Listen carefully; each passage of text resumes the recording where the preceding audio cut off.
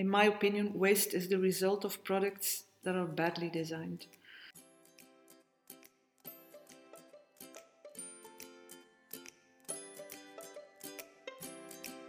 Hello and welcome to the 21st Century Design Podcast. My name is Jan. This is a research podcast by Rodrigo Batista and myself, in which we interview designers, tech experts, writers, academics and activists on the future of design. This episode, I speak to Saskia Westerduin. My name is Saskia Westerduin and I'm the creative director of Ministry of Makers. It's a design platform and we started in 2013. It aims to promote and facilitate creative and innovative entrepreneurship in Ghent and East Flanders. And we try to achieve this by creating understanding and awareness in the various aspects of the creative and the innovative entrepreneurship, with design thinking as a mindset. It's an approach that is supported by smart tailored business models and hands-on design tools. Thank you for taking the time to join us on the podcast. We'll start straight away with the first question, and that is the definition of design, or that is to say your definition of design. What does design mean to you? What a question. Well, there are a lot of semantic discussions about the word design. I noticed, for example, that in Dutch the word still has a one-sided meaning and is referring mostly to industrial design or to the style and design of a product. So service design is rarely mentioned, in fact, or social design or other kinds of design. And a lot of companies and organizations still use design and designers just to style their products and not really to design them. So for me, design is really an action. It's to design or to think design. It's a mental fact, also a maker's fact. And therefore you have to look at design as a process. And there is a man called John Heskett, very wise man, and he said design is to design a design to produce a design. So now you're thinking, what's that? That's a very strange definition. But in the first design, he meant the general concept in the field. To design as a verb, as an action, a design, an idea or a solution, to produce a design, a product or a service. So not only a product. And in fact, we are led to believe that without a strong amount of innovation, companies are doomed these days. But the realities of innovation and creativity are much more complicated than simply a willingness to be more creative and to use more design. So I think that design thinking is a way of handling this challenge. The definition of what design is and the function of design has evolved, like you said. It has different meaning, different connotations. Mm-hmm. How would you describe the definition of design previously? What is it right now? And where do you see design going? Well, when I started my studies at the Royal Academy of Fine Arts in Ghent in 1980 already, there was no possibility to choose for training as a designer. It didn't exist. So I think that design, or the meaning of design, nobody really thought about it. And design as a concept existed only to make things more beautiful. The art of making things more appealing and more successful, more wanted. But designers really, except perhaps for the fashion designers, were really stylists who designed a creative solution for the question one or another company asked, of a product that were already developed, so they could start making things more beautiful. They simply didn't question the question. They just answered the question of the company. They were, and they acted as creative executors or subcontractors instead of real designers. But happily that changed over the years, and in the 90s, a lot of schools proposed design courses.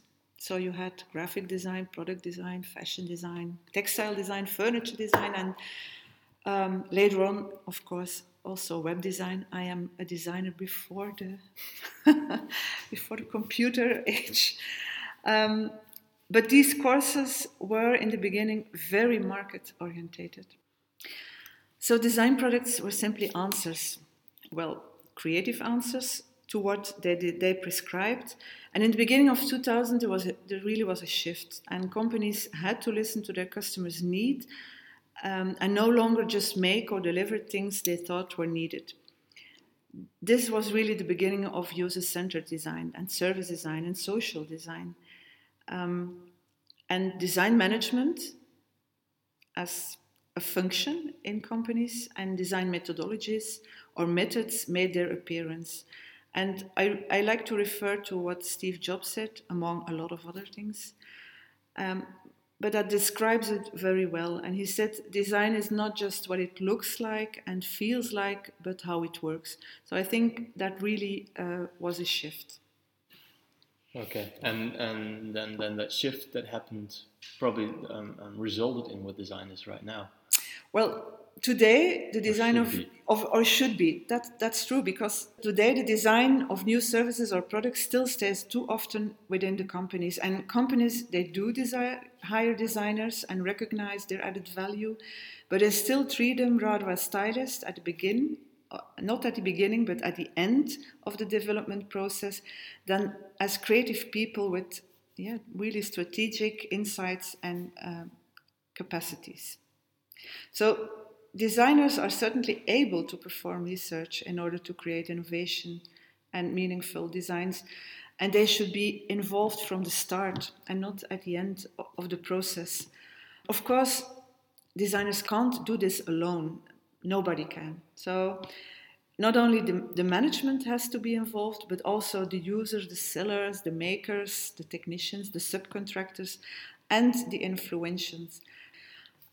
Because design is more and more evolving from styling to solve problems and to look for usable opportunities. And small problems, as well as the so-called wicked problems, the large problems. In fact, designers cannot not change the world. When you see things around you in a holistic way, you really have to recognize and to isolate and to define the problems and also solve them or try to solve them, and that you can't do alone. You have to do in a team. So you could say that products don't exist any longer. There are just services, and sometimes there are products involved, but then rather as hardware connected to that services than just the service. So executives are using the approach of design thinking to devise strategy and manage change. And this is a hopeful shift, I think. So innovation is to use both technology and design as a strong partnership to help and to inspire other sectors in the co-creation processes. And in a short time, I think we all be connected. And you will see a crumbling of the wall between all kinds of designers and technologists and IT people and so on. And in my wicked dreams, everybody's brain will melt together in order to design the cross-platform experiences. I hope that's an answer to the second question. And in taking down these walls and design, transcending the product or even the technological possibilities, how do you see the future of what is design then in a futuristic state? Okay. Well, the future, of course, doesn't always look bright to most of the people. There are crises, wars, global warming, overpopulation. People get older and older. So there are a lot of problems and challenges to overcome. But I believe that in times of recession and shortage and final cuts, people in general and also policymakers, very important, entrepreneurs and academics in particular, are more creative than ever. So sustainability and circular economy and social design co-creation will become condition to design new products and services and to set up new business models. So in fact, I believe that designers will play an increasingly important role in the transitions that organizations and companies will have to make to survive. And companies, cities, and even knowledge institutes will have design managers next to all the other managers. And they together can face the challenges in a design thinking way. When talking about these designers of the future, I really like the fact that you said they cannot not change the world. Yes. But you also said that they can't do it alone. No. So what do you think that design could mean for humanity, or what is the biggest contribution that design could have, or what problems, as problem solving people, should designers be looking at the moment? What do you think about that? Well, I'm think certainly to make a better world to live in, to create meaning for everybody, for companies, including design companies, but also for the policymakers and for universities. And they should strive for a better and sustainable balance in the way people live and work, how we deal with natural resources and the planet we live on, and how companies can achieve economic prosperity without jeopardizing the welfare of the people. Because we don't only have to think about our economy, but we have to think about a global economy, because everything is connected to each other. So I can only hope, and I am really an optimist, that the industry makes a complete transition to a circular economy and incorporates more social responsibility into their product development, product or services, of course. You see, in my opinion, waste is the result of products that are badly designed.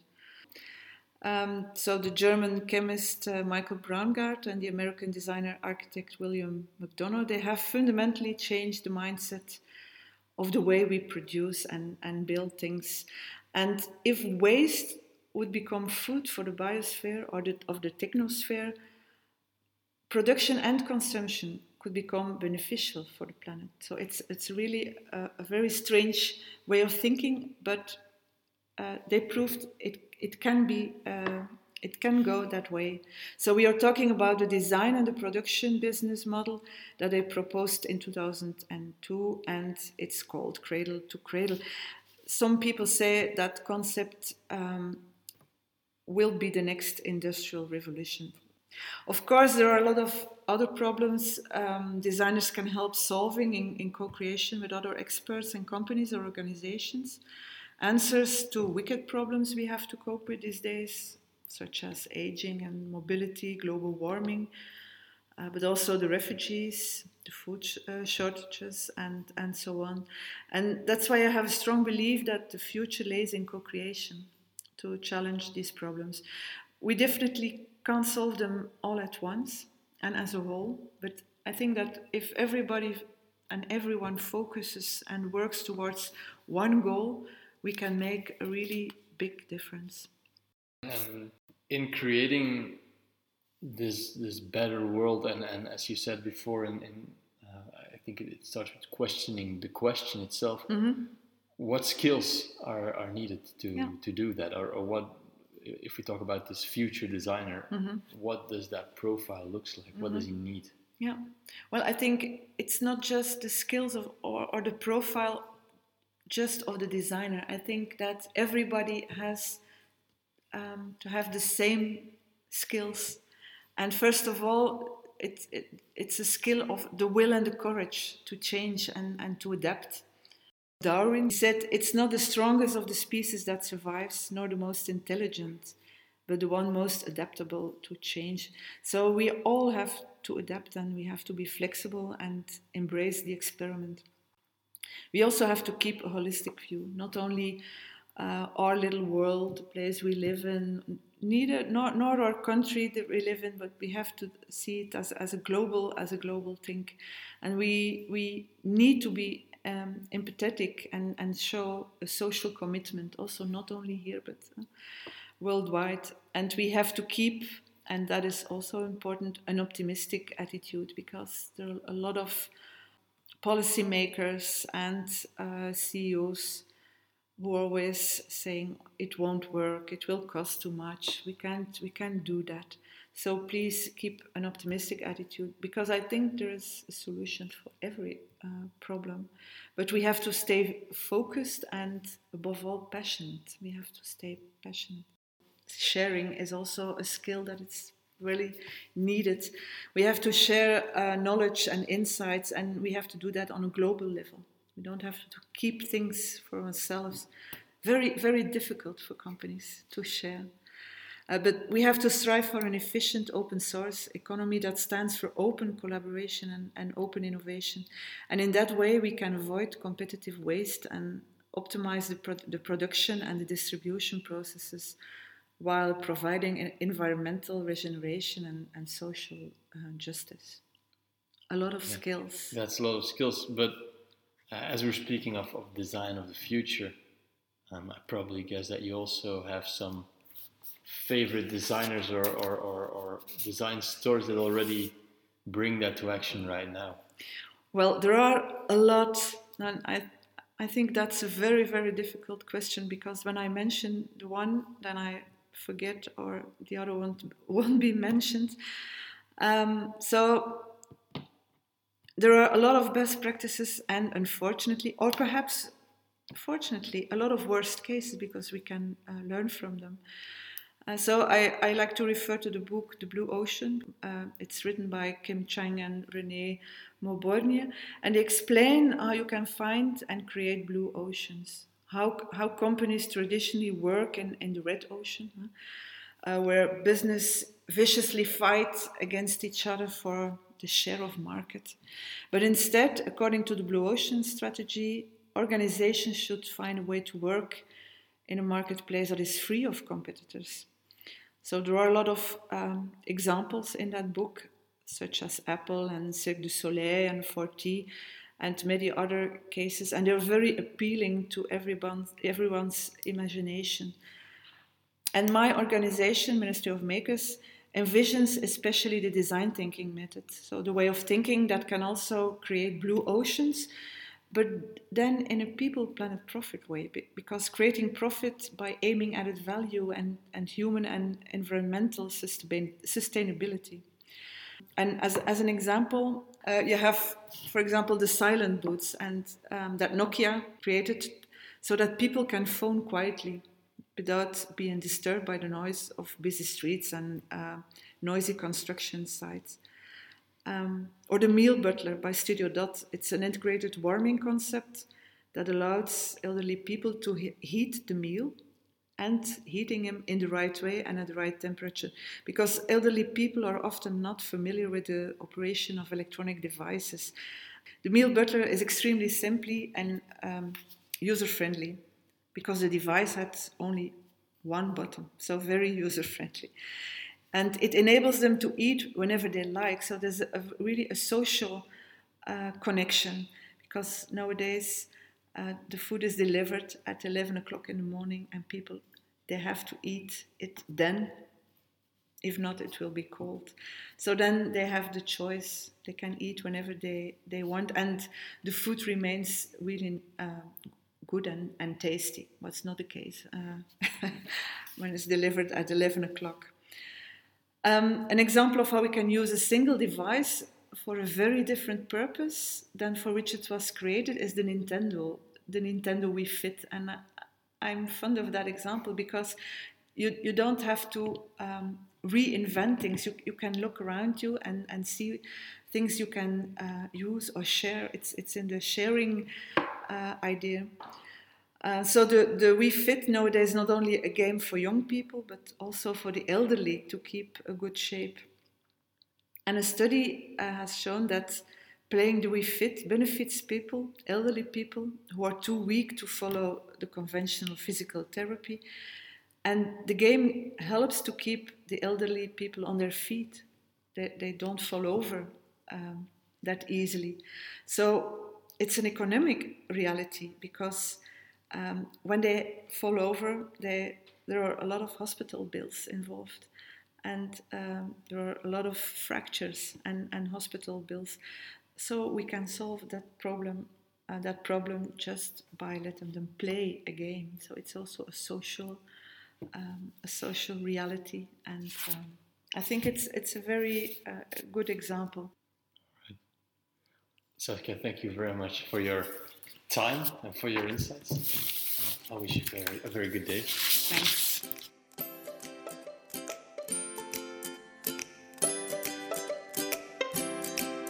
"21st Century Design" is a research podcast by Engaged by Design and Regenerative Design. Thanks for listening to this episode, and if you want to hear more, head over to iTunes or SoundCloud and subscribe to the podcast. You can also suggest who we should interview next, write or leave a comment on our site 21stcenturydesign.org.